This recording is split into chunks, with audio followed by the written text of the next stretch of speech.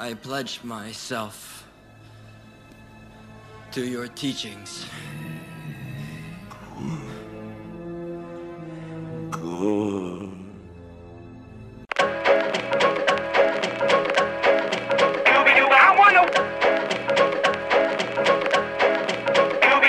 Now I'm the king of the swingers, oh, the jungle VIP.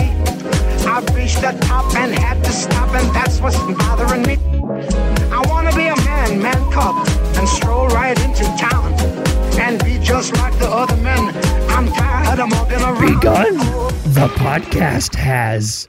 Hello and welcome. You're listening to Mouse Madness, a podcast dedicated to bracketing all things Disney. I'm Chris Bowersox. And I'm Kyle Skinner. And we are your hosts for Mouse Madness. Each episode will focus on a single Disney topic, generate a bracket, and debate our way through the madness to figure out who or what is truly the best. Follow us and play along on Twitter at Mouse Madness Pod, or send us an email at mousemadnesspodcast@gmail.com.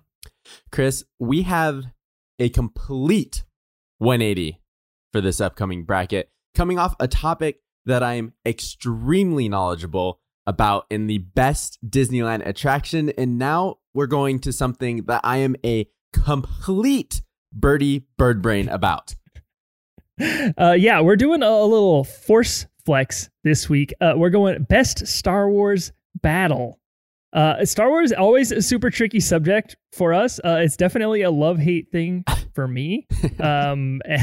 Sometimes it's a love and hate. So to help us out, we had to have the king of Star Wars prequels memes on my Facebook feed. It's Andre. What's up, Andre? What's good, guys? What's good? What's good? Is it Kylo Ren? Yeah. Had to bring out the Kylo Ren. Had to bring out the Kylo Ren for you guys today. Oh my goodness. And we got a little Grogu. We got a little Grogu action over there too. Yes. Got the whole. I actually just put this Legos Stormtrooper helmet together last night, so I had to get it ready in time for the show. So talk to us a little bit about like your Star Wars fandom, because like I said, every time I don't know if you post them so much anymore, but there was a point during the pandemic where like literally every time I logged into Facebook, there was like a Andre Berg commented on a Star Wars prequels meme. Yeah. So those memes are mostly from me and one of my friends from back home. Both of us, I mean, we've known each other since we were like 7-8 years old, and he's the one who really got me into Star Wars. So I remember literally like sleepovers, in like 7th, 8th grade when Star Wars Battlefront was at its prime, back on PS2 and Xbox, and we would just get some 4-player Jedi action going on the Mos Eisley map.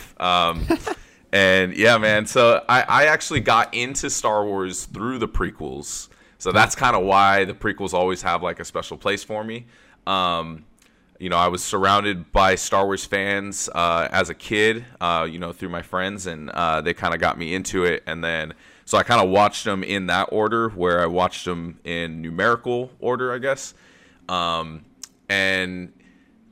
realized like after enjoying the prequels, it made me grow an appreciation for the original trilogy, later on and things like that. So, but yeah, huge fan.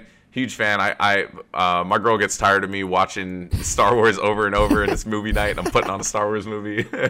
So as soon as I saw that this was happening, the little kid inside me got all fired up, and I was pumped. I was ready to go. So thank you guys for having me. Okay, so have you had an opportunity to go to Star Wars Galaxy's Edge at either of the two Disney parks yet? I have not.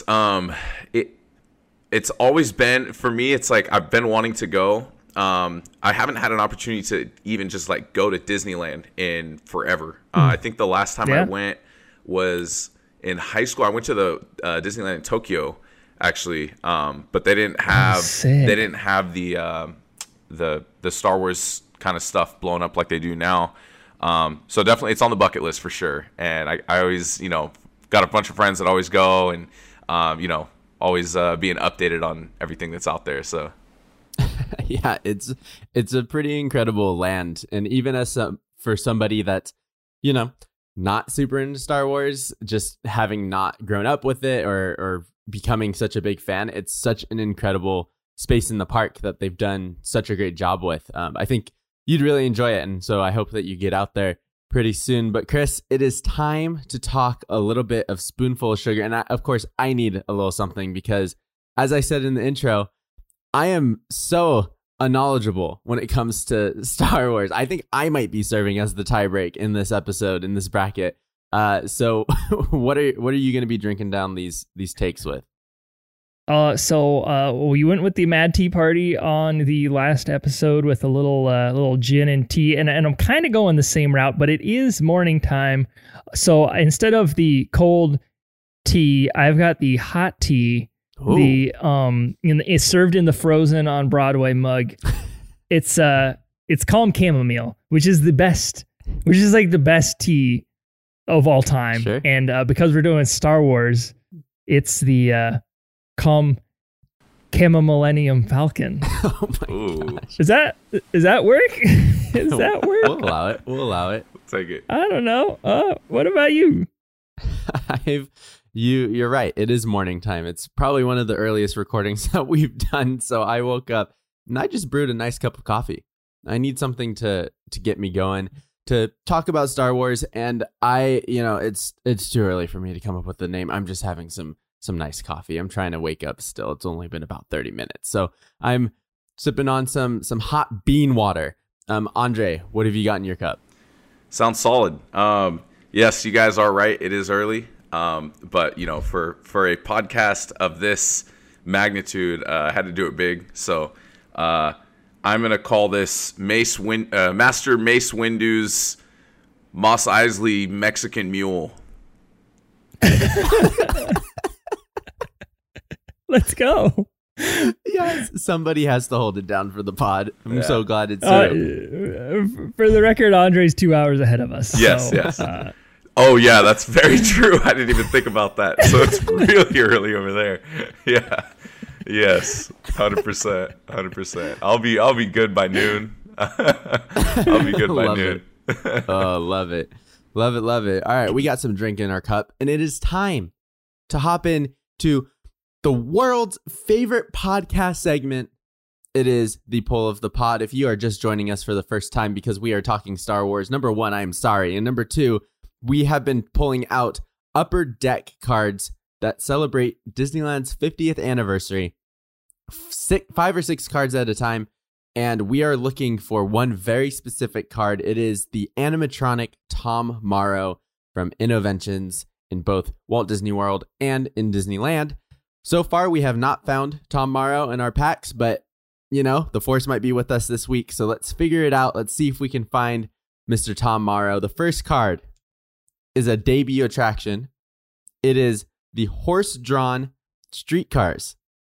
What do you mean? It's a transportation ride. I was going to say, it's a transportation attraction. Animal feces live and in person at the Disney parks. Sure. So it's a black and white photo of a horse-drawn trolley that goes down Main Street. And it's the same photo on the back. So there's that. Oh, man, Chris, I thought we had it. I looked down at this pack and I was like, dude, we found them. But it's not. This is another debut attraction, 1972's Country Bear Jamboree. Oh. And the reason why I thought we found him is because the photo is just a bunch of bear animatronics, but I couldn't really tell that it was just bear animatronics. And I was like, wait a minute, this is Tom Morrow. But the front is all of the country bears in their little jamboree sesh. And on the back is the lady bear that swings from the ceiling. I don't know if you know Country Bears at all. I don't know her name. Okay. I don't have time for that one. Can't wait till we have to talk about it on a future bracket and have no idea what it is. Next one, 1955's Monsanto's Hall of Chemistry. We talked a little bit about Monsanto and how awful of a company they are. I think we talked about it on our DCA bracket for some reason. We talk about it a lot, honestly. Okay. This is the what it says on the back. Retired in 1966, the Hall of Chemistry was a free walkthrough exhibit that was created to demonstrate the wonders of chemicals, plastics, and man-made fibers. Ooh, does that sound like a good day at Disneyland? And our final final card before the attraction poster is not Mr. Tom Morrow, so we'll be back again next week. It is 1955's Tomorrowland Autopia. All right. So this is an attraction that Chris wants out of the park. Sure and do. It on the front is just some old school Autopia cars. It's actually a pretty cool photo. It's them passing the Matterhorn with the monorail going over it. I like that photo a lot. And then on the back is a black and white photo of a dude in a spacesuit. And I think that's Bobby Gurr. Doesn't say in the description, but I'm going to say it's the best Bob. And then we have our attraction poster. And Chris, you're going to like this one. It is a classic. It is the Haunted Mansion. The OG Haunted Mansion poster with the hitchhiking ghost on the front. In horrifying sight and sound. So we ended it on a high note. We haven't found Mr. Tom Morrow. Maybe we'll do it next week. We will have to wait until then to see. All right, so moving right along, let's get into kind of the bracket, the topic, the best Star Wars battle. To qualify what was eligible for this bracket, we went movies only on this one. There are so many Star Wars TV shows now. There are so many Mandalorian episodes that are incredible, and Star Wars Rebels, and Star Wars The Clone Wars series. Too many battles. So we limited it to movies, and I think we got a full bracket. Yeah, so when I got this list, I sat down with it and I was like, man, some of these battles are like 30 minutes. And then I sat with it a little bit longer and I was like, the series is literally about war. Yeah. So of course the battles are going to be 30 minutes. That is the content of the series. And we used the official Wikipedia battle list. So a lot of the battles are kind of big, and then we can talk about the smaller battles within the battles that happen within it. For example, the Battle of Yavin is the end of the first movie, and there are a few things that are going on there. Sure.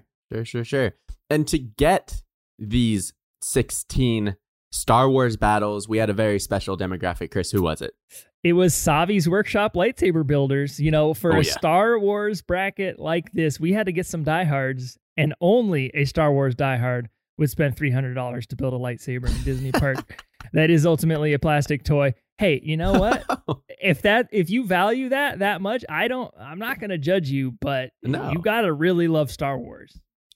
Absolutely. And I haven't done it, but I hear it's more than just building yourself a lightsaber. It's an entire experience. There's a spirituality element to it. So I can see why people are into it, why people want to do it. And Andre, once you get to Disney parks, I think you're going to have to be our boots on the ground and go experience this for us and let us know how it goes. Yeah, I might need to do a little vlog segment and send that over to you guys. I think that would be just kind of experiencing from your guys' end the shock and awe on my end of seeing a lot of that for the first time is going to be entertaining, I'm sure. Andre, if you could choose a lightsaber blade color, what are you going with? Ooh, I think you got to stick with the classic blue. I think the blue is kind of that kind of really well balanced, where those are usually what the Jedi Knights are wielding, and I think it holds a pretty good balance with Force and combat. So I think you can't go wrong with blue. Nice. I think I go black if that's possible. Is there a black lightsaber? There's you got the dark saber. Okay, yeah, dark saber. You can be like Gus from Breaking Bad, dude. Chopping fools up. Yeah, exactly. Mandalorian. There you go. I don't know what color I would go with because I also honestly don't really know. I mean, any color ever. Let's see. I would go a little pink, I think.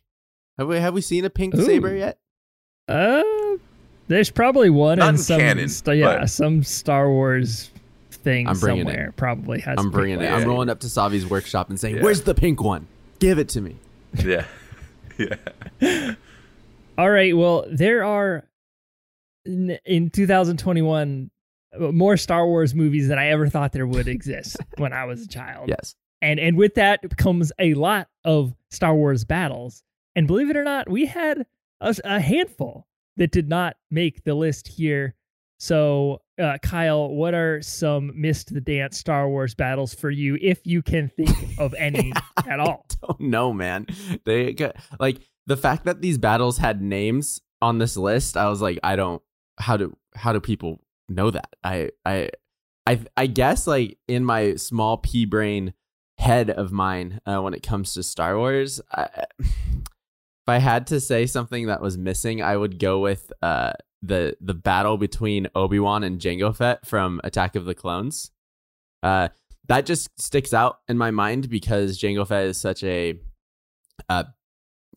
memorable character from the prequels to me, especially because I remember seeing the prequels in movies in the theaters, and thinking that Obi-Wan was freaking awesome. Little Christopher Robin out here with wielding a lightsaber with his amazing accent. So I think that one would be a miss the dance, only because it, for whatever reason, has stuck with me. And I don't even remember the context of it, but I remember that the battle stuck with me. Chris, what is a miss the dance for you? I got two. I got Battle on Jedha from Rogue One. Rogue One, I don't know that it's my favorite Star Wars movie, but it feels super real. Yeah. Something I really appreciate about it that we'll talk about more later. But Battle on Jedha is towards the beginning of the movie where they're kind of like at the base of the old Jedi temple, and the Empire shows up and they just kind of like fighting them. There's some cool kind of like samurai inspired combat there. Yep. And a lot of just kind of like scrappy fighting. Love it. Also, the Battle of Takodana from The Force Awakens, which is when the squad rolls up to Maz Kanata's cantina. Yeah. And then First Order shows up and just tries to bust everything up. And then Poe and the Resistance fighters roll in, and there's a little very small skirmish there. And that was the moment that I got sold on The Force Awakens. Because like up until then in the movie, I was kind of like, I don't know if I'm liking this, not sure. And then that scene happened. I was like, okay, I think I'm in. I think I'm invested. Andre, any for you that stick out? Oh yeah. No, mostly there's a few that got left out from episode 3 in particular, and I know why. Like the duel in Palpatine's office, I think is like it's one of the most pivotal moments in the entire saga, and it takes place in about 5 minutes. And while the acting is cheesy and the lines are questionable, it is pretty crazy when you realize the context of what is happening there when Palpatine does his little Sith twirl as he's going towards them, and then he just obliterates 3 Jedi Masters in like 5 seconds. And while it looks kind of like, oh, that was kind of a cheesy way to die, it more speaks to the power of Palpatine in that moment of his dark side power, and then how Mace Windu is about to end his life, and Anakin jumps in, and then Mace gets killed. Like, it's a wild sequence of events. I think that one was one I would have liked to see in the dance. And then the other one, which was a scene that happened shortly after that, the duel in the Galactic Senate between Yoda and Palpatine. Seeing all of Yoda's acrobatics flying all over the place, and then jumping bean Yoda, dude. Yeah, and then they start hurling the little pods at each other, and then Yoda catches one with the Force and starts spinning it. Yeah, so those are some pretty cool ones. But like you said, there's so many movies, and it's hard to pick 16. It's hard to pick 16 and not leave a handful of them out. So. Hurt me, Anakin. Hurt me. I'm too weak. I'm too weak. Yes. Unlimited power.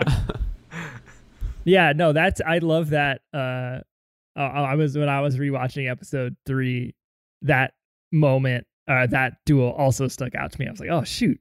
First of all, Mace Windu was about to end this whole thing. Mm-hmm. Right. He had him. About to end this man's life. Against the wall. It was over. Mace Windu was about to end this man's whole career. Yeah. All right, y'all. let's get a move on here. We got our field of 16 Star Wars battles, ready to talk about them. Let's cue the dramatic music and announce our field. Kyle, take us away. Coming in through the trenches at the number 1 seed is the Battle of Yavin from Star Wars Episode 4, A New Hope. Oh, brother. Coming in at the number 2 seed from Episode 6, Return of the Jedi, the Battle of Endor. Packing their snow jackets at the number 3 seed is the Battle of Hoth from Star Wars Episode 5, The Empire Strikes Back. Anakin, I thought you hated sand. Coming in at number 4 from Episode 2, Attack of the Clones, the First Battle of Geonosis. Offing Han Solo at the 5 seed is the Battle of Starkiller Base from Star Wars Episode 7, The Force Awakens. Salt Bay has entered the chat. Coming in at number 6 from Episode 8, The Last Jedi, the Battle of Crate. Light speeding through your entire day at the number 7 seed is the Attack on the Resistance Fleet from Star Wars Episode 8, The Last Jedi. Who's Your Daddy? Coming in at number 8 from Episode 5, The Empire Strikes Back, the Duel on Cloud City. Having a beach vacay at the number 9 seed is the Battle of Scarif from Rogue One, A Star Wars Story. Don't do it, Anakin! Coming in at number 10 from Episode 3, Revenge of the Sith, the Duel on Mustafar. Saving royalty at the number 11 seed is the Rescue of Princess Leia from Star Wars Episode 4, A New Hope. Do it! Coming in at number 12 from Episode 3, Revenge of the Sith, the Battle of Coruscant. Hey-haying their way at the number 13 seed is the Battle of Exegol from Star Wars Episode 9, The Rise of Skywalker. Misa like disc. Coming in at number 14 from Star Wars Episode 1, The Phantom Menace, the Battle of Naboo. Visiting a mining planet near you at the 15 seed is the Raid on Kessel from Solo, A Star Wars Story. Remember, folks, protect your heart. Rounding out the bracket at number 16 from Episode 3, Revenge of the Sith, the Battle of Utapau. Andre, we've got our field of 16. Any early favorites for you here?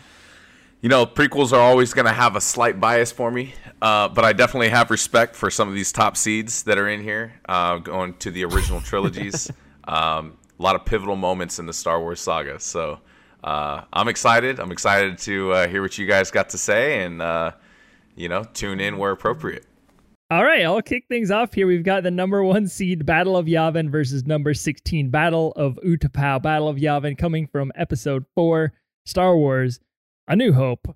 It's the finale scene of the first Star Wars movie. It's the one that is one of the most memorable. It's one I would say most of the casual Star Wars people know. It was featured in the original version of the Star Tours attraction in Tomorrowland. It is perhaps the simplest Star Wars battle that we have on this list, in that there's really only one thing to focus on. Yeah, one storyline. That is the Death Star trench run. It is Luke Skywalker in his X-Wing going down, trying to get to that exhaust port and shoot his little photon cannon beams into the little hole. And if it blows up, everybody wins. And if it doesn't, everybody dies. Very, very simple battle. Yeah. Going up against number 16, Battle of Utapau, which is from Episode 3, Revenge of the Sith. So, I don't know how far to get into like the political backdrop of the Star Wars prequels. It's pretty complicated. Yes. And I don't know if that's a good thing or a bad thing. I want to say it's a good thing if you think about it like big scale. Sure. If you go in and like watch scenes individually and like listen to dialogue and stuff, it can get kind of boring, and some of the dialogue is like not the best written in the Star Wars prequels, but I want to say, like, as I've kind of come to understand what was going on, I appreciate how complicated the Clone Wars is as like a thing. Yeah. You have basically Emperor Palpatine having a war against himself. Basically. He's out here as like the chancellor of the Republic Senate, and he's like, oh, we got all these clone armies, all these trade federations, these separatists, they're trying to attack us. So we gotta mobilize. And meanwhile, he's Darth Sidious, and he's the guy that's like pulling the strings in the Trade Federation, the separatists also. So like this is all just a giant ploy to legitimize his power takeover and establish the Galactic Empire as we know it in the original trilogy. That is the Star Wars prequels in a couple sentences. Totally. Pretty good summation there. But it kind of like makes it a very complicated movie, or like each movie is a complicated movie, and the prequels themselves are complicated to think about from like a movie watcher's perspective, because I don't know who to root for, and like I don't really know who the good guy is in a lot of the situations, you know, where you have the clones versus the Trade Federation droids. It's like they're both evil, and we know they're both evil. So like, what are we doing here? Right. So Utapau, like Obi-Wan goes to this base where General Grievous has like taken the separatist generals and been like, all right, we're gonna go to Mustafar, but we're hanging out here for a second. And Obi-Wan comes up just to like bust up the party. And he's got some clone reinforcements coming, but essentially it's the place where Obi-Wan fights General Grievous in a lightsaber battle. Like that is kind of like the most important thing that happens. General Grievous is crazy. He's like a crazy Star Wars creation. I don't know. He's like half man, half machine, and he's like a spider in his movements. He's got like 8 arms. He has a bad cough. He's got eczema, or is that emphysema? Is what? Eczema is a skin disorder. He probably has eczema. He probably has both. Oh man! Deterioration of the machine skin. Eczema and emphysema, fam. So, whatever he is, he's like half man, half robot. And he does an interesting thing. I will say this is like an interesting thing about General Grievous. He collects the lightsabers of the Jedis he's killed. I like that. Over the years. I like that, which is cool. It's very like piratey, honestly. It's like that's why I like it so much. Of course, had to shout that out for you.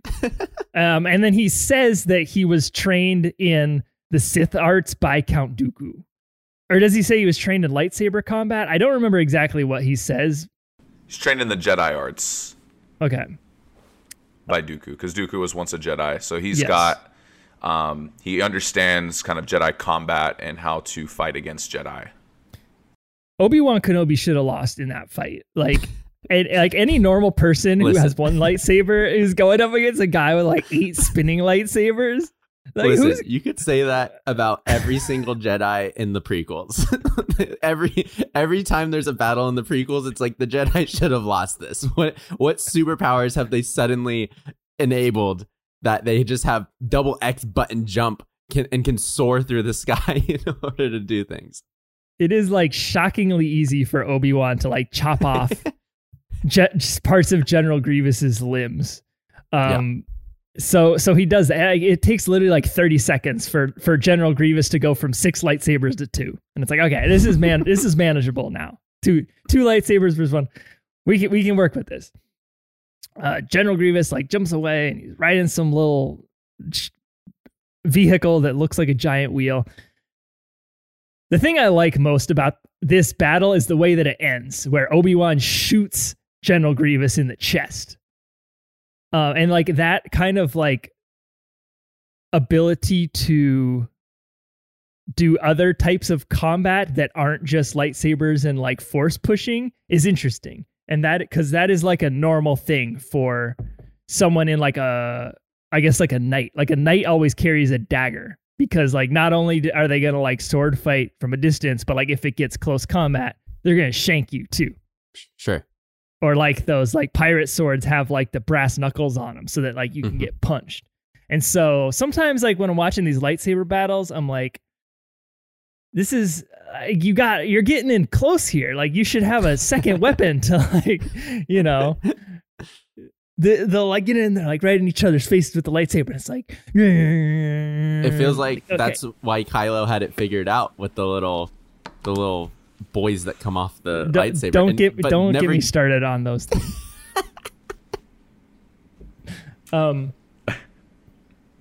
So yeah, I like the kind of like dirty move by Obi-Wan to end the fight with the blaster.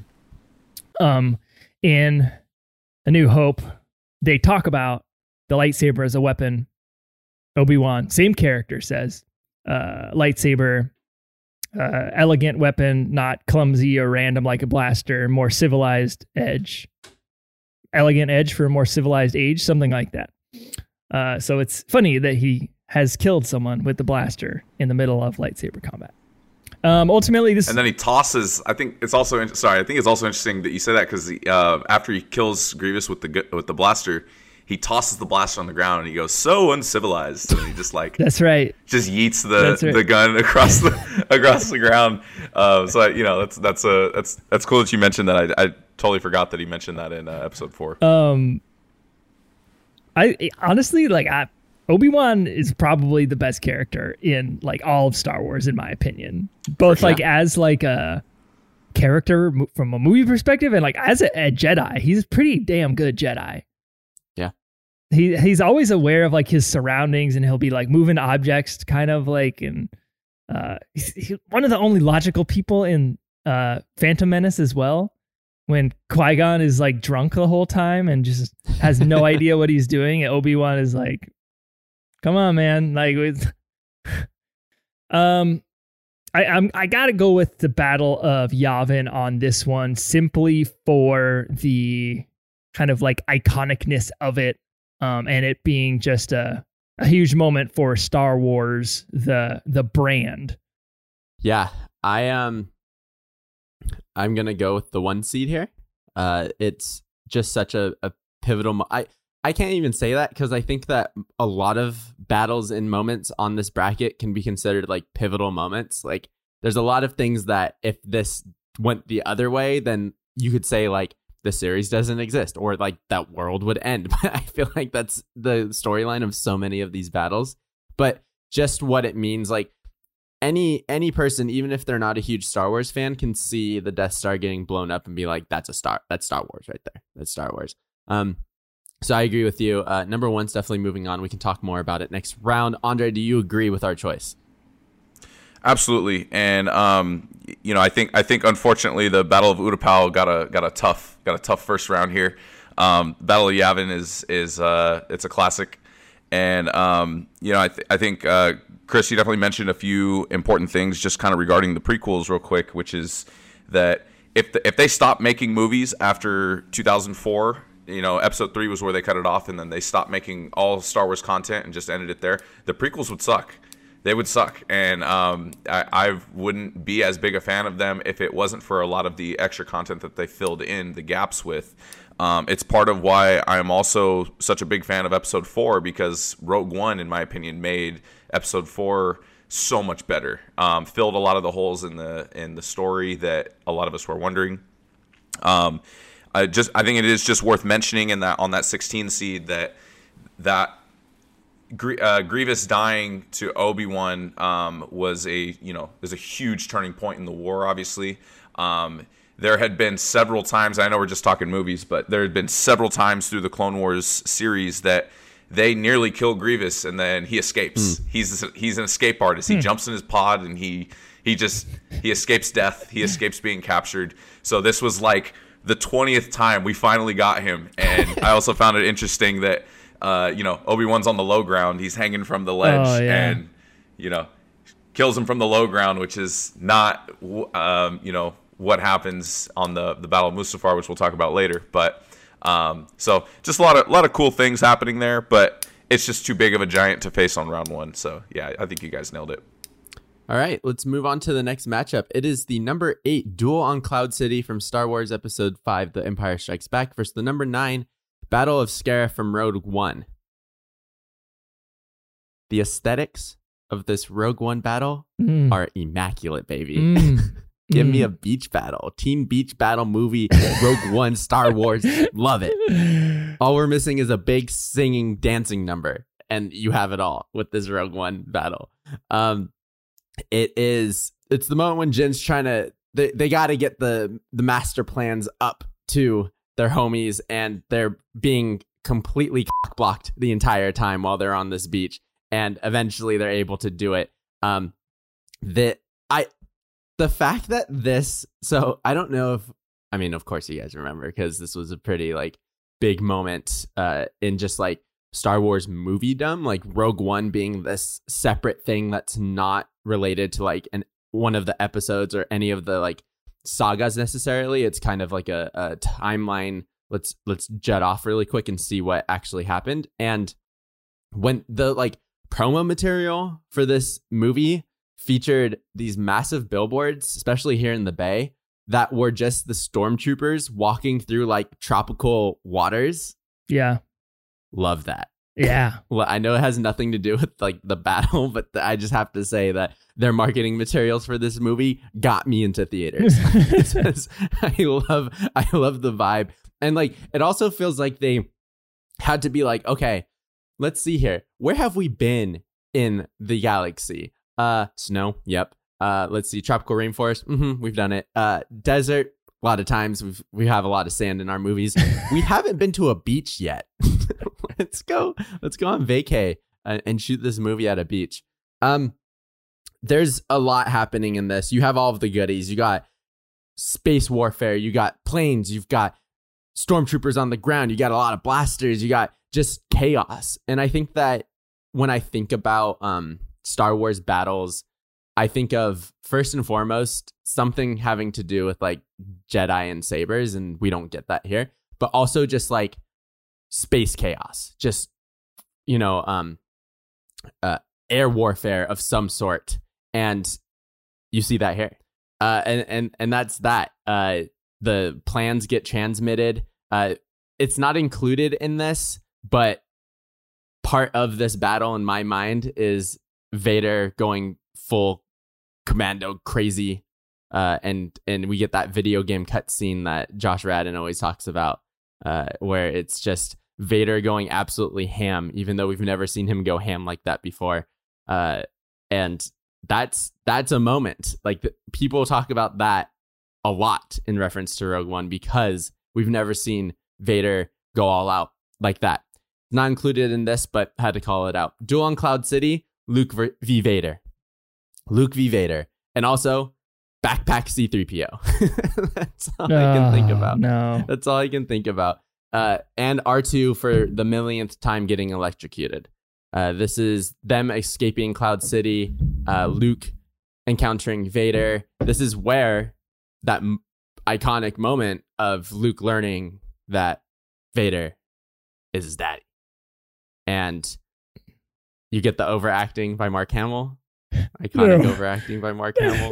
That's not true. That's impossible. That's impossible. And there's a moment in this battle between Luke and Vader. And like, what I will give the prequels credit for is making lightsaber fighting look absolutely badass, because the two-handed sword fighting that we get in the original saga hurts my brain a little bit, because we see just a lot of like, it feels like we're watching two kids with like cardboard tubes just kind of like swing back and forth with two hands. And you get some of that here, but there's an amazing moment in which Darth Vader decides to not take the stairs. He decides to just like float down them. And it's so funny watching these now, watching these, and then immediately watching a battle from Rogue One, because I watched these all in order of ranking here, and then watching some prequel like bad CGI stuff, and then watching some of the new saga like things that look pretty good, and it's just those fighting styles just all over the place. And like in the prequels, you've got Jedis doing these crazy super jumps, just like no physics, doesn't matter. If I need to get there, I'm gonna jump there. Yeah. Well, I guess unless your master is about to be killed by Darth Maul, then you cannot suddenly force jump or force run. You can't do anything. In fact, you get kicked in the face and rebound with a backflip somehow. And we'll get to it. Never mind. Yeah. So in this matchup, I think I might have to go the iconic route again, and just like Luke learning that Vader is his dad is such a big part of these storylines and sets kind of the motive for Luke moving forward. And I think that as much as like, you know, Rogue One, that is a big part of the storyline as well, but it's kind of jettisoned into these sagas, right? Like we didn't need to know this and we could kind of just ignore it, but they were like, no, let's figure out how they did get the plans to the Death Star. And the battle is great, but I need lightsabers in my life when it comes to Star Wars, and it just doesn't have it. So I'm going number 8, Chris. These I also like Duel on Cloud City for a lot of reasons. The 1v1 is always it's always great to me. It just feels like everything is on the line when you have a 1v1. Everyone's got something to prove, but this Duel on Cloud City is interesting because it's really not the same. It's not a 1v1 because Darth Vader is clearly not trying to kill Luke Skywalker in this situation. He is just trying to like lead him on a little bit. We just saw Darth Vader absolutely wreck people on that little ship at the end of Rogue One. Like he could do that to Luke in 2 seconds and squeeze his head and it just explode. But he's not going to do that. And honestly, that's why I think I like Battle of Scarif better here, because this Battle of Scarif puts the wars in Star Wars.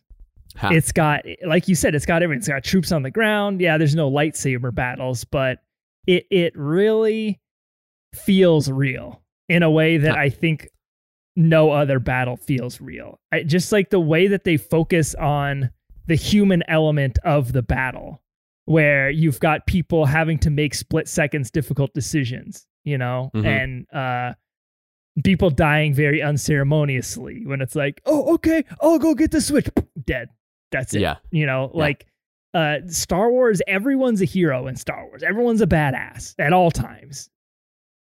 Except for in Rogue One, when like people are cowards and people are scared and people have no idea what they're doing. They're just doing it live, and sometimes it works out. The use of like practical sets and props and costumes in this battle also just makes it feel so real. One thing you didn't talk about is the kind of like tediousness of Jyn Erso's task in recovering the like physical Death Star plans from that thing, and kind of like seeing the chaos and the explosions happening outside versus the little like boop, boop, boop, boop, boop, boop. Yeah. Boop, boop, boop. And like you in the audience are like, okay, you gotta go faster than that. Like, come on. Just very suspenseful. I love it.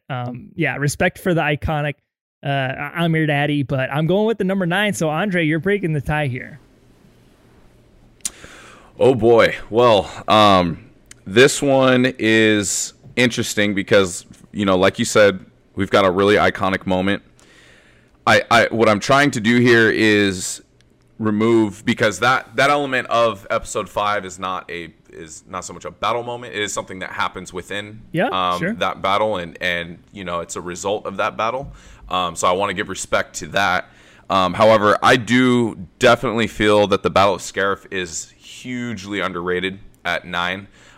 For a lot of those reasons that you said, Chris, but I think that you see really high intensity gunfighting happening that we don't get in any Star Wars saga. So just looking at the ground level gunfights that are going on, we get that rebel feel that I felt that was there from like Star Wars Battlefront, where you were on like the front lines, and we're seeing kind of the brutal nature of the gunfights, which we don't always see in some of the other battles. I feel like in some of the other battles we're getting more of like a macro view, particularly in like the prequels, when we're getting like an aerial view of Kashyyyk, for example, and you know, the Wookiees are all fighting against the droids.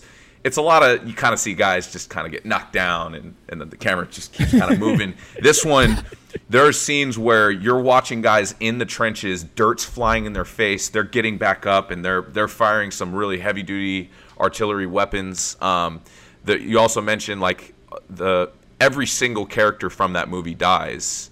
Love it. Every single major character in that movie dies, and they all die on this scene, sacrificing for the cause. Yeah. And then just to top it all off with the cherry, is that crazy scene with Vader coming through, and that 1 minute and a half scene is probably my favorite of the entire Star Wars saga.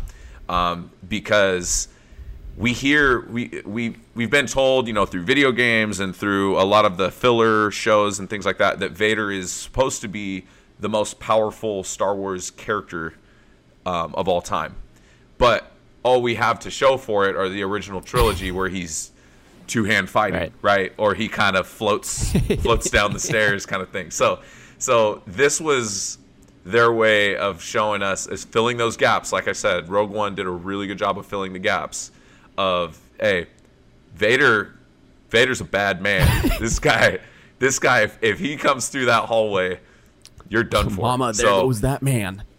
Yeah, let's do our best just to pass the baton like it's a track meet through the door, because I know I'm not going to survive this. Just take the plans. Let's at least push for the cause. So I got to go with number 9 here, Battle of Scarif, and like I said, I just think that one's a very underrated number, and so I feel that the Duel on Cloud City, I think it's appropriately ranked at 8. I think we've got a sleeping giant there with the Battle of Scarif. So, all right, let's move on to the next matchup. It's first Battle of Geonosis versus Battle of Exegol. These new Star Wars movies, they went into a tailspin by the end of them. Like I said, they got me about halfway through The Force Awakens, and then like slowly everything just kind of like I could feel it slipping through my fingers, like with each scene, through the ending of Force Awakens, through The Last Jedi, through the beginning of Rise of Skywalker. I'm like, I completely lost interest in any of this. But like, if I will give Battle of Exegol credit for one thing, it's that they did a good job of kind of like simplifying the finale. The finale of episode 1 was like notoriously very complicated, where you had like almost too many things happening during the final battle. Yes. Whereas with the Battle of Exegol, to wrap up the Skywalker saga, they kind of, again, like trimmed it back down, where you only had really 2 elements, and that was Poe and the Resistance fleet going for the kill on the First Order. And then you had Rey and Kylo and Emperor Palpatine kind of like dealing with their family drama and like sort of battling each other / sort of just like feeling each other out. It all just, like I said, it like becomes less, it has like less form to it, I guess, like it's a little bit less structured and a little bit more like character-y, which I appreciate a lot from like a movie perspective, but from a battle perspective, it makes things feel a little bit less fulfilling, I think. Rey dies, Kylo Ren uses Force powers to like bring her back to life, and then Kylo Ren dies, and then it's very frustrating. The ending of that whole, like I said, it just all kind of goes into a tailspin, and I don't like it very much. First Battle of Geonosis is crazy. This is a crazy battle. This is the kind of like arrival of the clones for the first time. Like this was our boy Jar Jar Binks. First of all, is responsible for this battle, because he goes to the Senate and he's like, I vote for extreme emergency powers to be given to the Chancellor. And then the clones roll up. They roll up on Geonosis, where the Separatists are hanging out, and the Clone Wars begin right there in that moment. Mace Windu is like the first guy on the scene, though, when this part is over. The Jedi. The Jedi, are they like the FBI of this Star Wars universe? Like, because they're not quite cops. They're a little bit more like specialized than cops because they do a bunch of like little investigation things and they're kind of like specially trained. But like, it seems like they're just working for the government, right? That's they're that's a good way of, I guess, looking at it in like a real world context. They're keepers of the peace. That's what they call themselves. So right. Essentially, yeah, they serve independently. But they serve for the common good, and they side with the Republic, and they don't want to intervene in any sort of Republic affairs unless people's safety is at risk. So that's one comparison you could make. And this is the moment where they decide like it's time to hop in here. Yeah, and you also got to remember at this point, this is like they're trying to avoid a full-scale war from happening. And so as soon as they get intel of who those leaders are and, they have a chance at stopping it before it gets to a full-scale war, that's what they're hoping to do. So that's kind of where we jump into there. Right. So Mace Windu rolls up with like 100 Jedi. And like, to me, this is one of the more memorable moments of the entire prequel saga, is this like arena battle where you have like 100 Jedi versus 100 the droid army guys. Mm-hmm. Before that, you've got the little like arena execution gone wrong with Padme and Anakin and Obi-Wan escaping these like 3 beasts that they have kind of like unleashed upon them. And then they somehow like take one of them and are using one of them to like be in the battle. It's just crazy. And then like it leaves the arena and then there's this huge giant other battlefield. It's so long and there are so many things going on. And then you get to Ninja Yoda. Then you get to Jedi Yoda by the end of it. Like this Battle of Geonosis is like the entire episode 2 almost. And it's kind of nauseating in a way because it's so like intense by the end of it. But I think it's more important than the Battle of Exegol when it comes to like kind of being one of those turning point moments in the whole Skywalker saga. I'm going with Battle of Geonosis. I don't care about Exegol. I don't care about what happened to Rey. I don't care about what happened to Kylo. I'm sorry.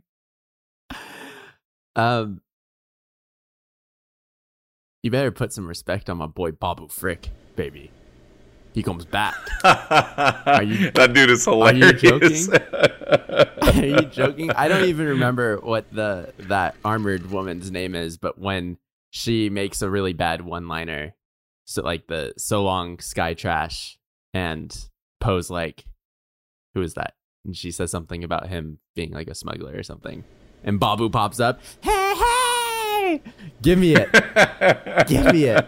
Every time. I love me some Babu Frick every single time.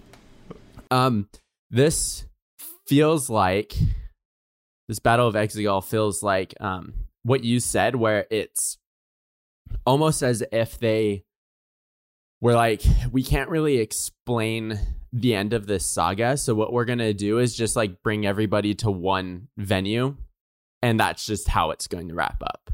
And especially that like one shot of all of the fleet showing up and coming in from like light speed. It was very Avengers Endgame, right? It's very much just, I literally put that in my notes. It's Avengers-esque. It's very much like, and Disney had a thing where they were using a lot of like storylines and technology all at the same time. So like Infinity War, that when everybody starts disappearing and turning into dust, they were like using that tech in a ton of other movies where like anytime they needed something to like turn to dust or dust effects, it was that same mechanic. And so I feel like they were just passing over like animation machines to everyone and like, oh, you want this movie to wrap up? Well, here's the everyone showing up at once mechanic. Go ahead and just plug and play your ships and we can make it happen.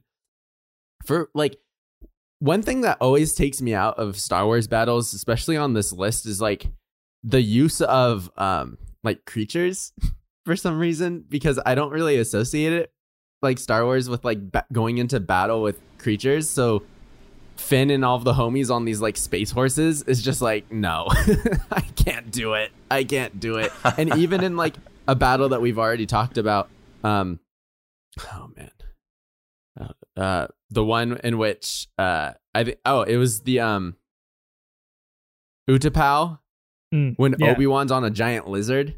Takes me out. That thing was annoying. That thing made an annoying sound. It was like, boop. But I think I'm going to agree with you, Chris, here. The ending of Rise of Skywalker is like simple messy, if that makes sense. Like, it just bring everybody in and we'll try and wrap it up and hope that you get distracted by the mass chaos. And I also am with you that by that point, you're kind of tired of figuring out who Rey is. Yeah, I don't care anymore. And also just like the mood swings of Kylo, like what side is he on constantly gets exhausting. And even in that moment, it's pretty tiring. I'm going to go with you. Andre, did we make the right decision here? Absolutely. Don't really have much else to add there in terms of Exegol. I think, it was kind of a shocker when we're like, oh wow, that's Grandpa. Sure. but I wasn't a big fan of how it ended, and the battle scene itself. I mean, I like you said, it was kind of Avengers-esque, and the battle scene itself was cool in that sense where there was a lot happening, and I think that they gave Finn a pretty big role there toward the end. He kind of started to, and maybe this is telling of the next trilogy, but I don't know.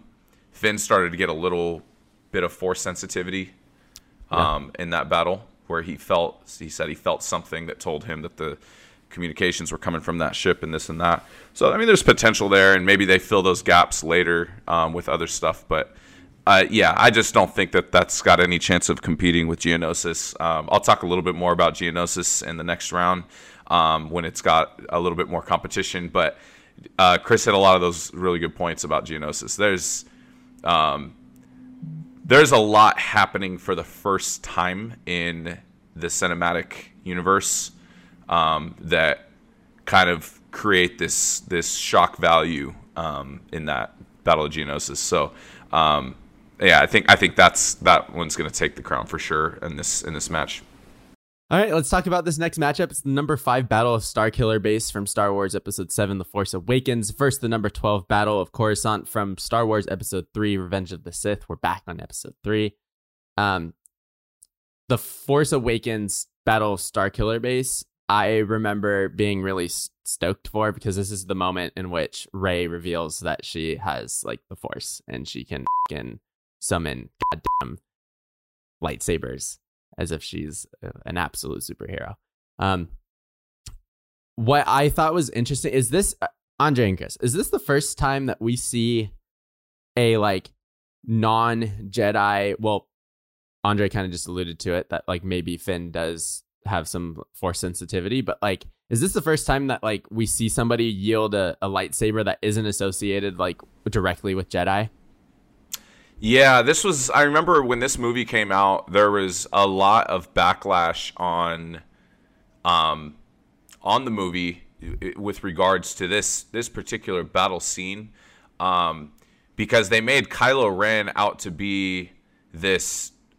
I mean, they gave him force abilities that just seemed unreal, and Star Wars fans were sitting there when we're going through the first 90 minutes of the movie. We're like, dude, Kylo Ren is legit. Like that, to have that force ability, to have that connection that he's got and some of his powers is insane. This guy's a very powerful, this guy's a very powerful being. And then he gets his ass kicked by Rey, right? Who doesn't even, she's never even used a lightsaber. Right. And I get if she's force sensitive. Like I get the whole scene where she, uses the force to take the lightsaber and like that was pretty cool. I thought that was very well done, and I thought that showed that, hey, she's got something working for her here, right? Like she's pretty powerful.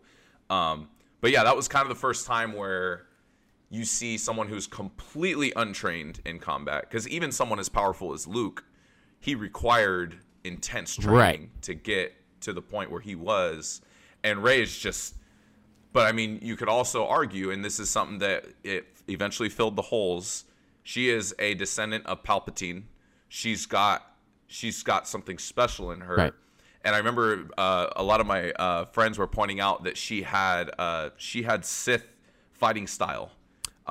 She did a lot of those like lunges, and the fighting style that she was using was very reminiscent of Palpatine. So we weren't necessarily thinking she is a descendant of Palpatine at the time, but people were wondering like, it's kind of interesting. Her natural fighting style with no training was kind of Sith oriented. So. And I'm glad that you bring up fighting style, because I think what the newer movies do super well is like give so much personality to each character through their fighting.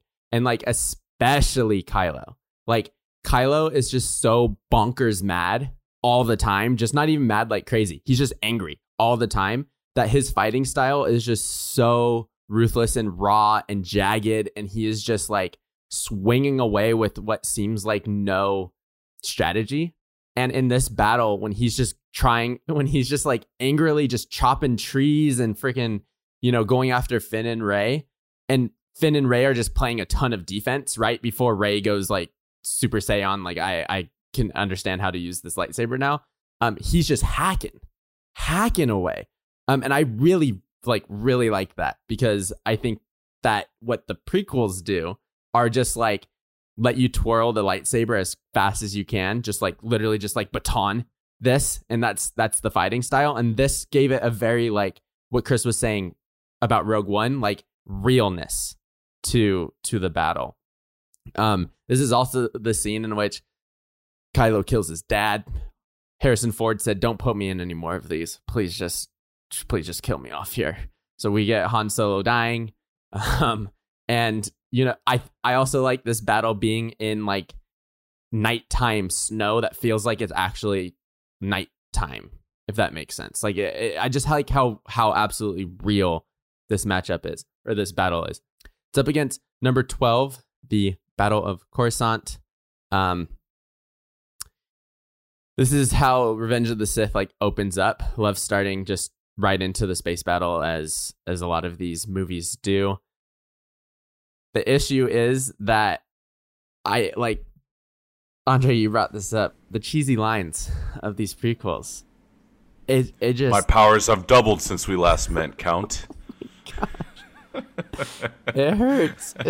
And then not only does it like just generally hurt, but watching these battles out of context and just like having to hop in to just watching just the battles, you're like, oh please, I just want to see what this battle is. Stop with the quips. R4 little droid gets decapitated. Hadn't seen that before. I didn't realize that these, like, you see R2 just like survive everything, right? Forever. R2 will just like never die somehow. But all these other droids are so easily offed, and all R2 does is actually like infinitely everything. I think we talked about R2 in the best Star Wars character bracket, and then also the best robots possibly. But he can just like do it all. He can just like do anything. He can escape any situation. He shows that here in this battle. There was one moment that I was like stoked about for whatever reason, and it's when Obi-Wan goes in to like land his ship onto the Vigor ship and hops out as the ship is moving and like does like a backflip and lands. I love that. I don't know why. I was just like, let's go. Like it makes me like think of like an athlete pulling off like an incredible like play for some reason. It was just like, there's a lot happening in these prequels, and a lot of just like, why did they make them do this? I appreciate the theatrics of that. Are you talking about when he jumps out of the thing and like his lightsaber comes out and he starts like fighting right away? Yeah. That's a pretty cool. It's raw. Pretty cool. It's raw. Pretty cool intro in there. I love it a lot. Here's a question for you, and this is me nitpicking, and there's probably no answer to this because it's the prequels and it's Star Wars, but we know that R2 can fly, right? We know R2 can fly. And at one point, the ship starts falling out of the sky, right? And R2 goes sliding down the like floor because the ship is like tilted. Theoretically, couldn't R2 just activate his little boosters and just float around and not slide all the way down, and we think that we're about to lose R2 forever? Not scream, Yeah. like he always does. Well- and Scream. Just turn the boosters on. I think we can maybe say that he was out of batteries, or his boosters weren't charged, or didn't have booster fuel, or something like that. Sure. I'll accept It happened. But R2 was in eco mode at that moment in time. Yeah. Oh, actually, that's interesting you bring that up. I will say, remember there was that one scene just before that where R2 emptied out his didn't he empty out his gas tank Yeah. and light everybody the on droids fire? on fire? So you could make that No, argument. yeah, I guess so. He was out of fuel. Yeah. I'll accept it. Low on fuel, maybe. Yeah, sure. Yeah. Um, I don't know that it was intentionally done that way. I think it just maybe that's something we could point out Sure. and bail him out on that. Sure. I'm going with the Battle of the Starkiller base because I love the battle between Rey, Finn, and Kylo a lot. We get a lot of space battles in this, and the beginning of Episode 3 is fine. But like the significance around the Battle of the Starkiller base and how that sets that saga off for the next two movies is important, and I like that a lot. So I'm going number 5, Chris. Yeah, okay, Kylo Ren's lightsaber Yeah, let's talk about it. I like the beam aspect of it, where it's like very like put together in science class, you know. It's Sure. it's unrefined, kind of like Kylo's personality and also his experience in training with the Force, because he was a dropout. He dropped out of Luke Skywalker's school for Jedi boys. He was like, I'm out of going Knights of Ren, and we're going to do things our own way. And so I like that his lightsaber kind of reflects that. The crossguard thing, I used to be super mad about it. I guess I just don't understand like the physics of lightsabers. Do they stick together whenever they clash? Like, do they get stuck? Because a crossguard is on a sword because you can slide down the sword and then get your hands cut off or whatever. And like, no one's ever had that on a lightsaber before. So like, do you need one? I'm not really sure. I'm sure it's more of an aesthetic, but I'm sure there's also a reason behind it that I just don't know. You know, I don't think lightsabers, they don't stick as far as I know if they're hitting. So maybe it is meant to actually be a crossguard if it, you know, slides down or whatever. But yeah, I think they put it in there for aesthetic, and they're probably gonna explain it, you know, at some point, and it'll make sense, and you know, like they always do. Sure. I like Kyle's idea that he uses it to shank people like from the side and just like a little boop, got him. No, I think I'm with you on Starkiller Base. I like seeing these kind of like new Star Wars characters facing off in the finale. And I like that they're all kind of inexperienced in their own way. Like, yes, Kylo is clearly a much stronger Force user. Yes, he should have probably annihilated them, but I think you can explain that away with his kind of like incomplete training. And they kept trying to like really accentuate that he was injured because he kept like hitting himself in the leg. It's so weird. After I saw that movie, I like we went out to bars or something, and like I was doing that like the whole night, out of context. Take a shot and start. Hitting your chest.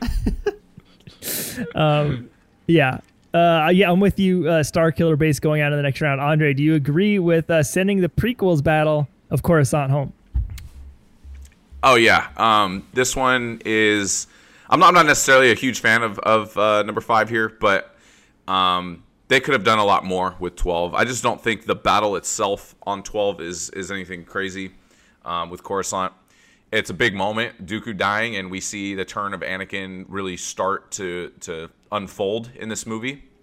Not being the Jedi way, and Palpatine's will do it, persuasion. But it's just not enough for me to be a big advocate for this one to really win in anything above it. So I agree here. I think this one's going to be Starkiller Base. All right, next matchup, underside of the bracket. It's Battle of Endor, number 2 versus number 15, Radon Kessel. Hey, Radon Kessel, Donald Glover on this bracket. It Yes. might be the only time Donald Glover's ever on this bracket until we talk Probably. about Star Wars again. I just want to shout out his involvement in the Star Wars universe. He's a fine Lando. He's very confident portrayal of the character, and he is in the cockpit on the raid on Kessel. But it's the Battle of Endor for me here. Battle of Endor is a real battle. Raid on Kessel is an important mission in this whole Skywalker saga, but it's more of a raid than an actual battle. It's also a lot like that Hatbox Ghost thing we were talking about last week. We're like, did we need the raid on Kessel? Like, did we need to see it and live it? Or was it just perfectly okay to be a throwaway line in episode 4? I think I lean more towards the second one. I'm sure there are a lot of people that think it was cool to finally see Han really do the raid on Kessel, but Yeah. it's hard when you already know what's going to happen. It's like, I already know he's going to do it in 12 parsecs and it's going to be a new world record or whatever. Han's out here setting PRs for Raid on Kessel. I already know how it's going to go, So yeah, I'm going to do an easy advance here on the Battle of Endor. Yep, I'm with you. Battle of Endor has a lot of Star Wars going on in it. Moments that have transcended Star Wars and have entered kind of like pop culture, movie culture in general. It's a Trap, Ewoks, Lightning Fingers. It's a trap. The big three. The big three of Star Wars. The big 3 Star Wars, sure. Yeah. But I'm with you. We'll talk about it more next week. Andre, do you agree with us? Yeah, for sure. And with that Solo movie, it kind of just felt forced. I think it kind of felt like. Do I think we need a Solo movie? Yes. They're doing every single type of show and movie and this and that. Do I think the timing could have been better? For sure. I think they could have waited a few years and brought it out as something, maybe as an in-betweener when they make the next trilogy or something. You know what I mean? Like, I just felt like we just saw episode 7. We got some Solo in there. That was awesome. Let us simmer on that for a bit. Because it felt very rushed. It felt very forced in terms of the story that they kind of pushed in there. And like you said, all those things about the Kessel Run. I will say, though, the woke L3 droid in there is so dope. That is my favorite thing about that whole movie.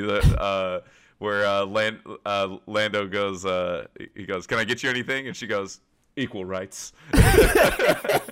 Just stares at him, and he's just like... So I do really like that L3 droid in there, but yeah, this one's Endor for sure. This one's a no-brainer. Let's talk about the next matchup. It is the number 7 Attack on the Resistance fleet from Star Wars Episode 8, The Last Jedi, versus the number 10 Duel of Mustafar from Star Wars Episode 3, Revenge of the Sith. These are two biggies. Huge. These are two biggies. Huge matchup. Yeah. The number 10 is Obi-Wan sending Anakin into full Vader mode, just letting him burn on the banks of a lava river.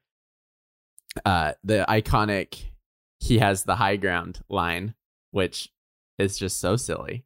So silly, because what are you talking about? Stop. We've seen Obi-Wan win with the low ground multiple times already in the Star Wars prequels. It's so funny that was like a determining factor of the fight, was that he was like on a hill now. And I know that like it was metaphorically significant, right? It doesn't mean that he's literally on the high ground. There's a lot that goes into it, but that representation of like, king of the hill, baby, that you've lost. Sorry, it's over. Time to chop off some legs. It's time for you to burn a little bit.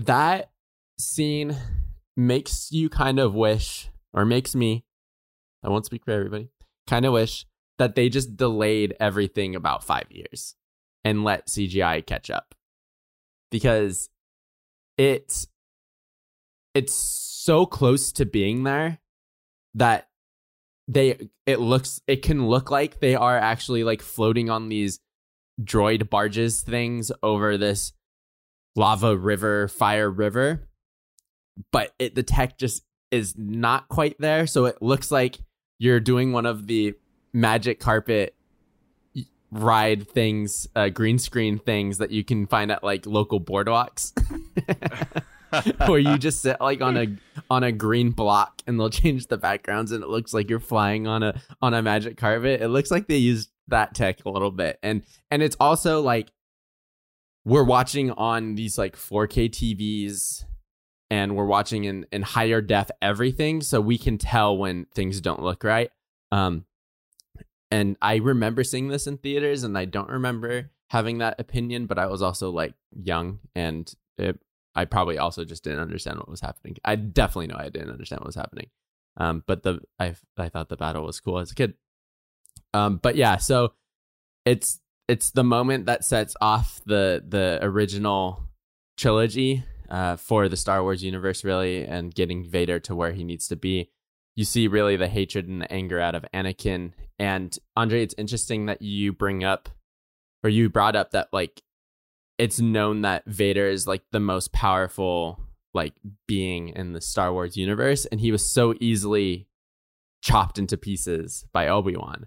So like, was Obi-Wan considered like the most powerful but he was just too genuine of a Jedi and allowed himself to get offed later on, that Vader was able to kind of take over? Yeah, no. When I said that, I was mostly referring to Vader in his cybernetic form. Okay. Because there was a lot of time that passed between Episode 3 and Episode 4. Okay. And so just there's been a lot of gaming and other canon series that have suggested that Vader's definitely one of the most powerful ever. And it just felt like it didn't do enough justice in the original trilogies. But no, you're absolutely right. And the what's crazy too is he was probably the most powerful Jedi at the time. Anakin in that moment. I think Obi-Wan. I think one thing to think about is he's so consumed by his rage at that point of when he's in the midst of that fight with Obi-Wan, and I think a lot of that was new to him. A lot of that's just like raw power that he doesn't quite know how to control. Sure. So he's going to be reckless, and so I think it's just a result of recklessness. Had that fight been on a complete even ground and in a coliseum or something where there's no environmental factors, I think Anakin probably beats Obi-Wan. I think he just outpowers him. But Obi-Wan was a smarter fighter, and he was still very, very powerful. So I think he rightfully won that. Totally. It's up against the attack on the Resistance fleet from Star Wars: The Last Jedi, and dude, this battle with Rey and Kylo is sick. This is so dope. I mean, like, just from a pure aesthetic standpoint, like the way this fight is shot is just so pleasing to the eye, because it's so centered and it's so like down the middle of like Rey and Kylo in their corners, like fighting. They'll go back to back. They'll kind of, acrobatically use each other as tools in this fight, for lack of a better phrase. And it's just really dope. And that's only one aspect of this fight, of this battle, right? You have like Princess Leia getting blowed up and going into space, and then Mary Poppins her way back into the spaceship. Yeah, the point of her hand just guiding herself back to safety. Oh my goodness, how great. You have Laura Dern yeeting herself through some spaceships using light speed, which apparently is a thing that you can do. And you have Rey flying in a flying coffin. There's a lot happening in this. Her like escape pod is just like her in like a vampire coffin. But this Kylo and Rey versus Snoke, and Kylo chopping Snoke in half and then going ham on these red troopers. I just love it, man. Rey is a battle warrior. She's in a form that is that raw intensity, but with, you know, her Palpatine bloodline flowing through her to give her these abilities.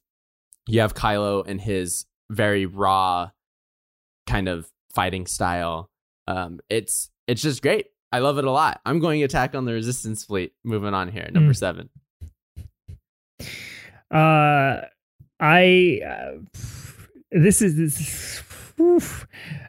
Wars: The Last Jedi is a very controversial movie. Yep. In that people's opinions can be strong, and a lot of people can be judged on the way they think about this movie for some reason. After I saw it, I was like, I don't think I like that very much. I still don't like it very much. But I have tried to give it multiple chances. I listened to an interview with Rian Johnson soon after the movie came out. And it was with the Slash Film crew, and they were like, so like, when did you get the script for this movie? Or like, when did you write the script for this movie? And he was like, oh, like before the new Star Wars movie came out. They're like, oh, well, so did you get like the script for the other one that came before it, before you made your movie? And they were like, no. So it was like, he just had some characters and like where they were at the beginning and just did whatever he wanted. And I think it works in some situations. I do not care about the Holdo maneuver. I think it's cool. I don't mind the like Star Wars physics of the Holdo maneuver. A lot of people have issues with it.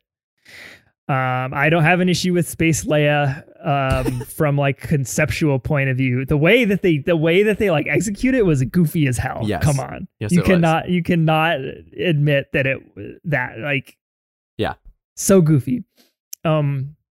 It was like they were doing like a soap opera episode in the midst of this battle, this attack on the Resistance fleet, almost to the point where the attack on the Resistance fleet didn't matter as much as what was happening on the ships. Yep. That being Poe being rude boy and defying his orders, and like you said, Rey and Kylo's kind of relationship and dealing with Snoke and stuff like that. The battle element definitely fell into the background. Duel on Mustafar, I have some issues with it. I don't know that it has the emotional intensity that I would want from a battle like that, just because we never really see Anakin and Obi-Wan as great friends.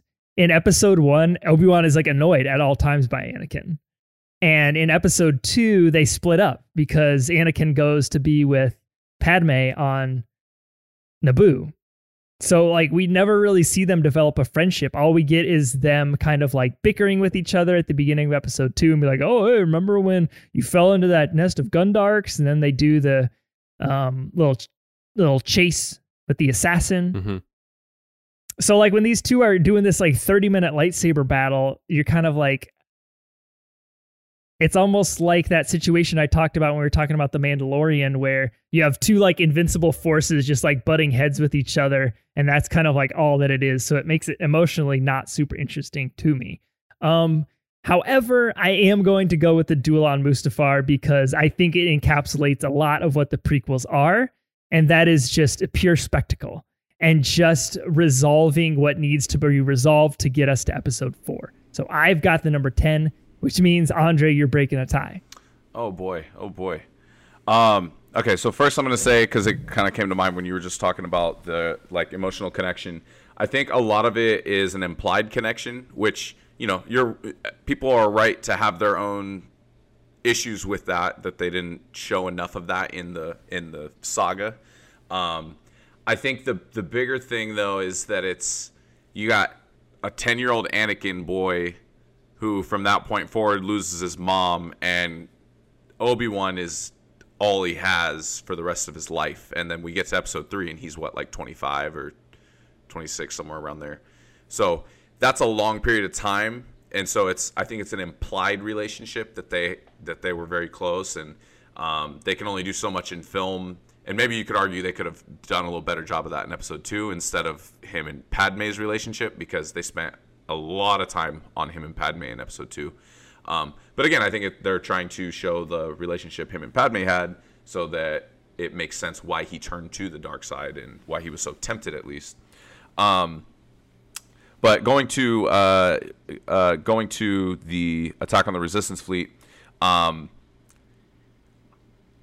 yeah, you guys kind of nailed it. The Leia kind of space thing is, we later learn it's a Jedi ability that she developed. It's a Force ability that she developed to preserve her oxygen and make her way back onto the ship and this and that. I think my bigger issue is she clearly got yeeted off of that ship. Yeah. And she looked fine. Right. Like, she had no sort of boo-boos or scabs or anything. I mean, I know she had like the little hospital gown looking thing when she finally came out of the room, but I guess if I'm going to have issues, I'm going to have it more with that as opposed to her making her way back to the ship, because if a ship explodes, you're in pieces, right? Yep. So like her Force ability would need to act within that split second where she clearly looked like she was taken off guard because she just got yeeted off the ship, right? So like that's more my issue with it, not so much I remember when I first saw it, I was just like, because I was expecting them to kill her off because Carrie Fisher just died. Right. So I was like, oh, okay, so that's how she dies. Mm-hmm. And then nope. Her eyes, they go suddenly opened, and then she just starts gravitating toward the ship. So it's a little goofy, but I get it. They didn't want to kill her off that way, and you know, they made it right. So, and then the Holdo maneuver, like you said, wasn't anything crazy, but it was cool that they made that like a thing. I felt like she definitely redeemed her character in that movie by doing that, and it was a very honorable thing. But you know, not anything crazy there. The Rey Kylo Snoke situation, I think, was definitely the meat on this plate of this scene, and you know, we see Kylo's first real turn toward the light in this, but not a full turn, obviously, because he still wants to. He kind of wants to go rogue and drop everything, and he wants Rey to join him and this and that, and he starts to, you know, get in that mode. But we start to see a little good in him, and Rey sees that too, and then that kind of, you know, segues into their relationship into episode 9. But this Battle of Mustafar, man, there's so much happening here, and I think, you know, we're obviously only judging the movies here, but we obviously have the context of the fillers that come with it. And I know that this is such a crazy moment in the saga that Anakin gets to live as Lord Vader in human form for a whole 15 minutes, it seems. and then you know, gets chopped up by his boy. But the emotion kind of going into it with Padme, as cheesy and corny as it is, you know, he's force choking her. Like there's a lot kind of happening there. And then the battle, I know you mentioned a little bit about the CGI, Kyle, and I want to try to stay honest with it, just because like we could look at the CGI from the 70s movies and make the same arguments and stuff. Sure. I think it's appropriate for its time. I think that's one of the pros of like episode 4 is that you look at any sci-fi movie, especially Star Trek. Mm-hmm. You look at any sci-fi movie during that era, and you're just like, wow, Star Wars was like light years ahead of where everyone else was in terms of CGI. Sure. And I think that their CGI was probably appropriate for that time. Like you said, if it was released a little later, would have been better. But I think the Battle of Mustafar is still going to take it for me here.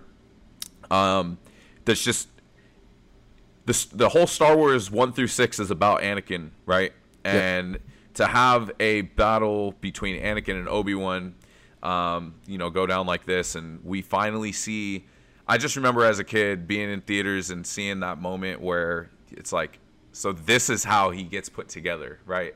This is the Vader that we see, you know, behind the mask, and this is his downfall, and this is how it goes down. And I think that's too iconic of a duel to pass up here for our number 7. But lots of really great things still happen in number 7.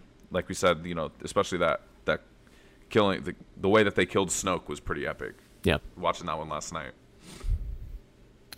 Cool. So number 10, Duel on Mustafar moves on. Next matchup is number 3, Battle of Hoth versus number 14, Battle of Naboo. Battle of Hoth, very simple battle.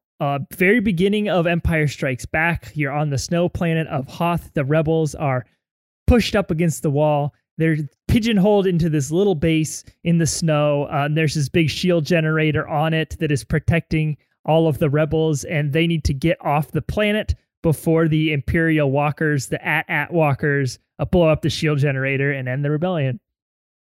So basically, they go into final stand mode, and they get down in the trenches, and they're shooting at the walkers, and Luke Skywalker and the other rebel pilots get inside snowspeeders, and they do the harpoon and tow cable maneuver, where they shoot the legs of the walker and just wrap it around, and then it falls down on its face, and then someone shoots it, and it blows up. Which I don't really understand, because couldn't you shoot it from the sky and it also blow up? It, like, the way it blows up is a little bit confusing to me, because it didn't look like they did anything different. I don't know. Not my place to judge it, I guess. Battle of Naboo, so complicated. Yeah. You've got the droid army has occupied Naboo, and Queen Amidala was forced to sign a treaty to legalize the invasion, or go to the Senate and give Chancellor Valorum a vote of no confidence, so that Senator Palpatine could be elected to the Senate, so that they could either negotiate with the Trade Federation or not. But the bureaucrats were there, and they thought that it was an illegitimate claim from Queen Amidala that there was an invasion, so they had to go back. Like, so confusing. Totally. So confusing. At the end of the day, though, it's the Gungans versus the droids on the outskirts of the city. Padme and Captain Panaka, who is one of the best prequels characters, the captain of security for Padme's team. Kind of like trying to take back the throne room and get the Viceroy out of there. Dude, Padme keeps 2 pieces in the arms of her little throne chair in her palace, and like that was huge to like this whole battle. To like, I think the droidekas showed up with the Viceroy, and they were just like, "Okay, you got us, boom, pieces." Ours now. Yep. So shout out to Padme for that. You've also got Anakin accidentally flying his spaceship into space and accidentally blowing up the Trade Federation droid control ship.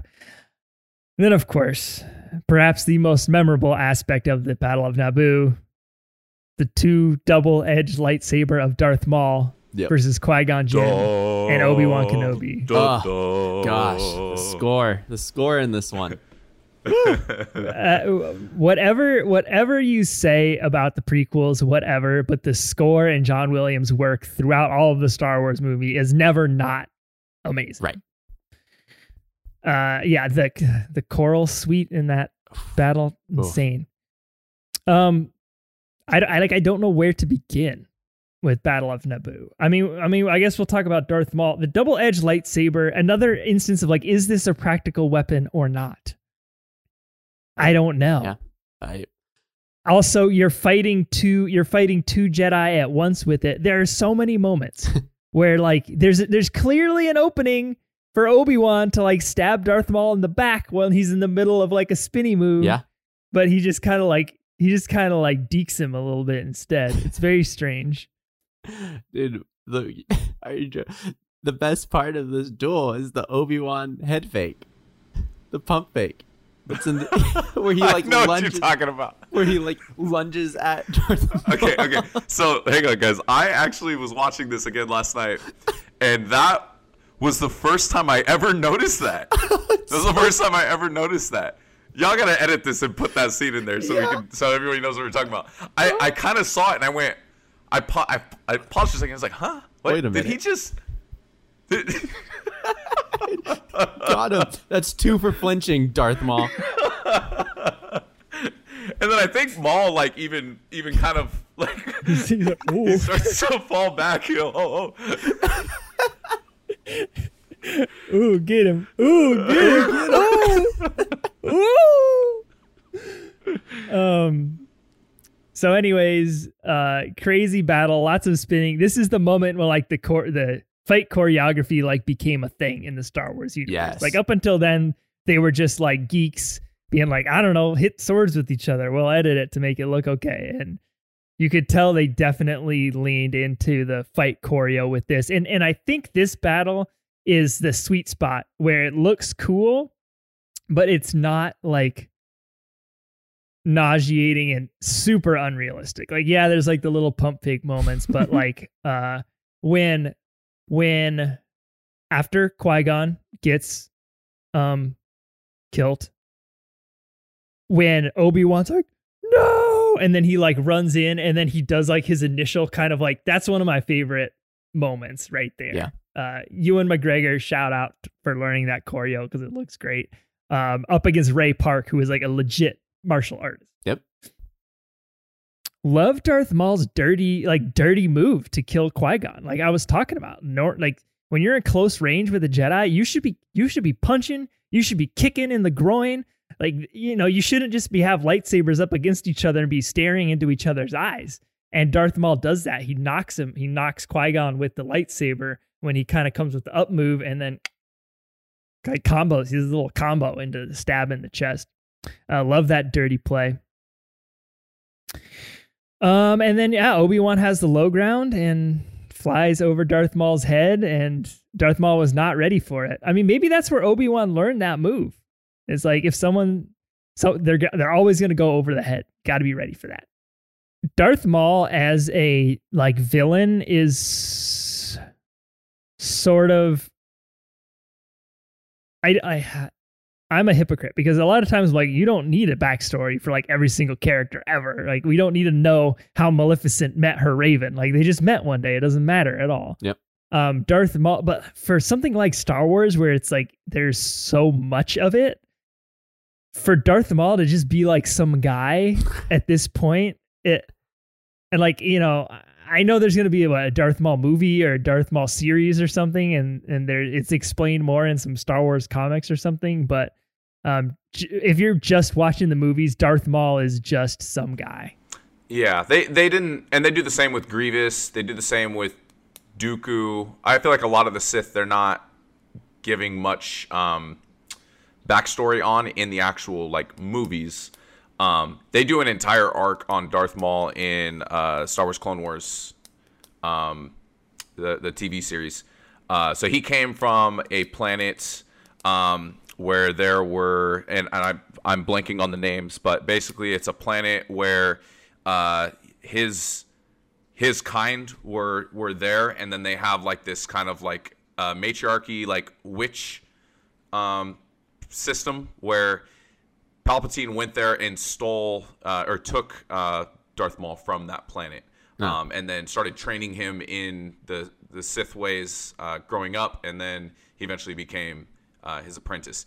And then in the Clone Wars, Maul comes back, goes back out there and finds his brother, takes him and makes him his apprentice, and that's Savage Opress. So they do have a little arc series there, for Maul's backstory.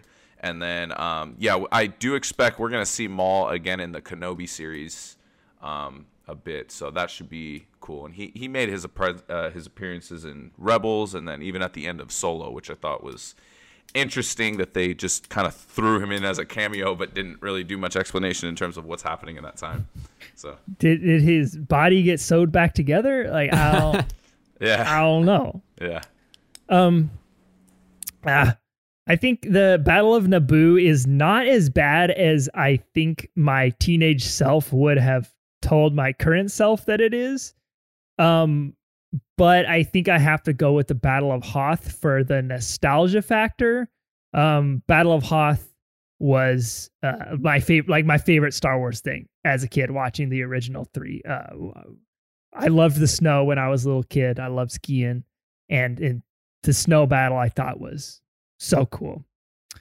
You've also got kind of the personal element of Luke in there trying to survive. There's the Han and Leia drama that's happening as the rebel base walls are crumbling down.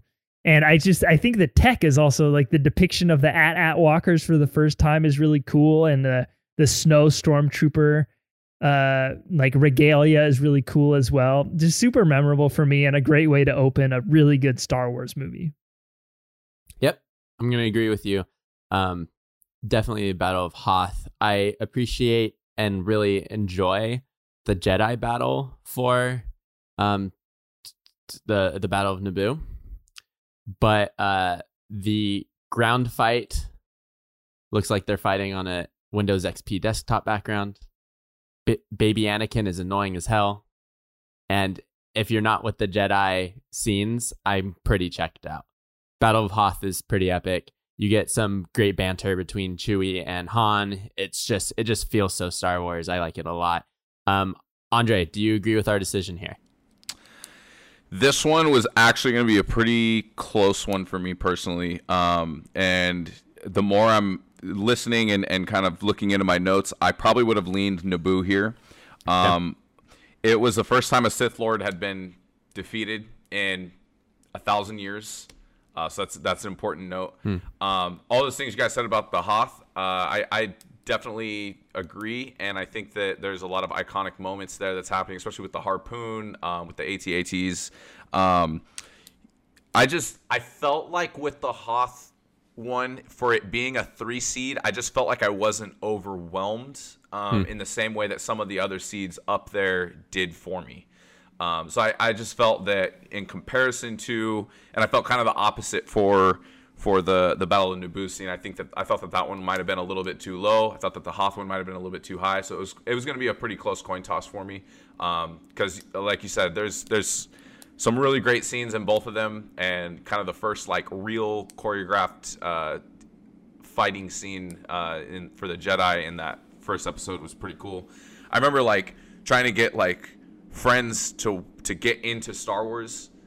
That was the scene that really like sold them, was that episode 1, that duel of the fates down there at the end with Maul and Qui-Gon and Obi-Wan, because it was like, wow, all right, so here's a real lightsaber fight, right? Like this is awesome, because you start them with 4, 5, 6 and they're just kind of like, you know, any new person now that starts watching Star Wars, if they watch 4, 5, and 6 first, they're old movies. It's just hard to engage in when you're so much more used to higher tech and stuff like that. So, but you know, I respect the decision, and you know, we still got a second round, so we'll see with what happens with Hoth moving forward. All right, let's end this first round with the number 6 Battle of Crait versus the number 11 Rescue of Princess Leia. Chris, it's the Battle of Crait here for me.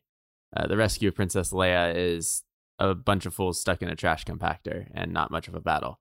Battle of Crait is a battle. You get a little bit of everything. I'm going number 6. I would normally agree with you, but I hate the Battle of Crait. I hate it so much. I love it. Primarily, okay, the aesthetics are cool with the little, they steal like some salt farm things and the red stuff coming out. Okay, that's cool. But I hate that Finn didn't die. Sure. This whole movie, I was like, they're not doing anything that's blowing me away. They teased me. They were going to kill Leia. And I was like, all right, great. Need some more dead people. And they didn't. They brought her back. I was like, okay, do something that I want, please. And they were like, Finn was going to sacrifice himself, which was like such a big deal, because that's Finn's whole thing. It's like he never considered himself part of this empire thing and was having an issue with being a part of it. And he found his family in the Resistance, and he was going to do what he had to do to save them. And I was like, that's perfect. That's a perfect way for Finn to go out. Nope. He got saved by Rose Leslie. Not Rose Leslie. What's her name? Rose Tico. Rose Leslie's from Game of Thrones. I always be thinking about Game of Thrones when I'm trying to do this podcast. And Force Ghost Luke. I'm not here for it. Sorry. I would have rather had the real Luke show up and do that somehow. it was just like there's a lot of teasing going on in The Last Jedi. A lot of it's like, oh, I'm about to fake you out right now, like head fake. Yeah, I was gonna say it's one big Obi-Wan head fake. It's like Ryan Johnson the whole time. It's like, oh, we're gonna kill it. No, just kidding. Oh, Snoke, somebody. Just kidding. Snoke's dead, motherfucker. Oh, you about to find out who Rey is? Nope, just kidding. She's nobody. It's just like a big right. Like, oh, gotta be quicker than that. Luke, Gotta be quick. Oh, Luke's here. Just kidding. He's sitting on a rock somewhere else. Oh, Luke just got his lightsaber back. What's he gonna do with it? He's gonna throw it in the ocean. Like, there's just so many trolls. There's just so much trolling happening in this movie, and it's just so frustrating by the end of it. When the Battle of Crate's rolling, I'm just like, please get me out of this movie theater. Please let me exit Disney Plus. I'm done with it. Rescue of Princess Leia, I get it, not a battle, but just so important for me to establish all of the characters that we know in the original Star Wars movie. Leia is a fighter, super scrappy, super strong. Luke is very naive, doesn't really know what he's doing, but has kind of a foolish courageousness about him. Han, very in it for himself. And Chewie, just kind of a fun guy to be around, I guess. C-3PO, Scaredy Cat, R2-D2, kind of spunky. Like, all of those characters are established in this Rescue of Princess Leia mission, and I love it. So I'm advancing number 11. So, Andre, you're breaking our final tie here. All right. Well, I felt the exact same way as you, Chris, when I first saw it in theaters. It honestly took me until like my third time watching the movie that I finally started to have an appreciation, at least for that last scene, the Battle of Crate that we're referring to here. But let me start with the Rescue of Princess Leia. If it wasn't for the cheesy way that they killed off Kenobi, like I get that, you know, keep the context of the time. Yep. I get that he sacrificed himself to let them escape. There's value in that. I just think they could have done a much better job. Even two-handed sword fighting. It felt like they just threw them in a hallway and said, let's do this 3 times. We're going to take the best one. You guys just improvise. Just try your best. Just try your best. That's what it looked like. And I get that the dude's old that was playing him. Like, I get it. It's just, there was a lot of really great sci-fi in that movie, and I just expected there to be a little more there, especially given that ended up being such a pivotal moment in the Star Wars saga. So with Battle of Scarif, I don't know how far this one's going to last through the bracket, but I do think that this one's going to take this match. I think that what we have here is, I'm sorry, not Battle of Scarif, Battle of Crate. So what I do think that we have with this one here is that it's it really demonstrates Luke's power as a Jedi.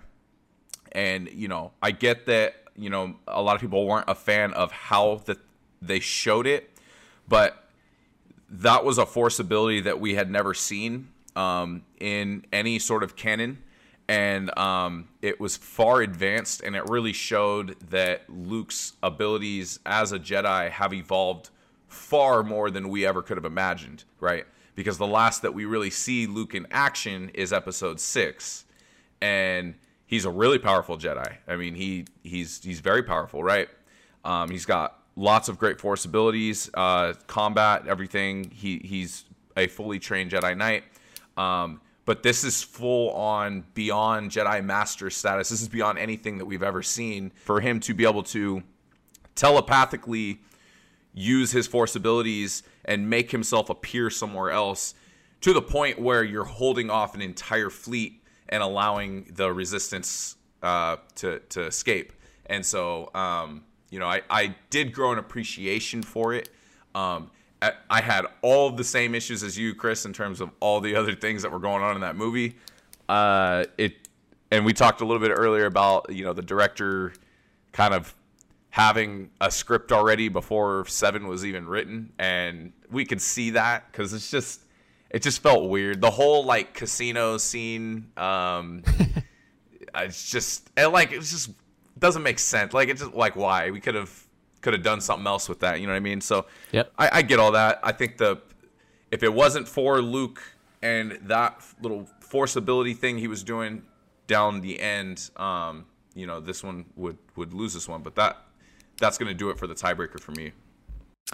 All right, well, folks, we've done it at last. We've reached the end of our round of 16. We're down to our Elite 8, which we will pick up next week. We've got number 1 Battle of Yavin versus number 9 Battle of Scarif. Number 4 Battle of Geonosis versus number 5 Battle of Starkiller Base. Number 2 Battle of Endor versus number 10 Duel on Mustafar. Number 3 Battle of Hoth versus number 6 Battle of Crate. Andre, thank you so much for talking to us this week about these Star Wars battles and offering your Star Wars expertise. It was great. Yeah, man. This is super fun. And,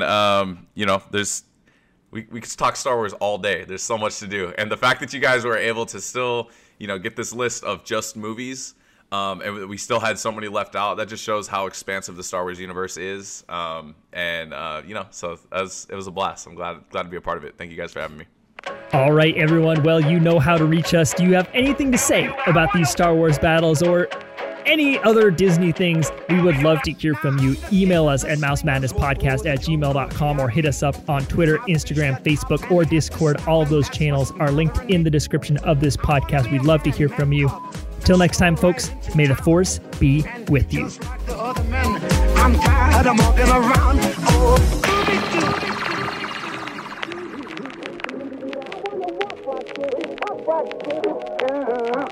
You see it,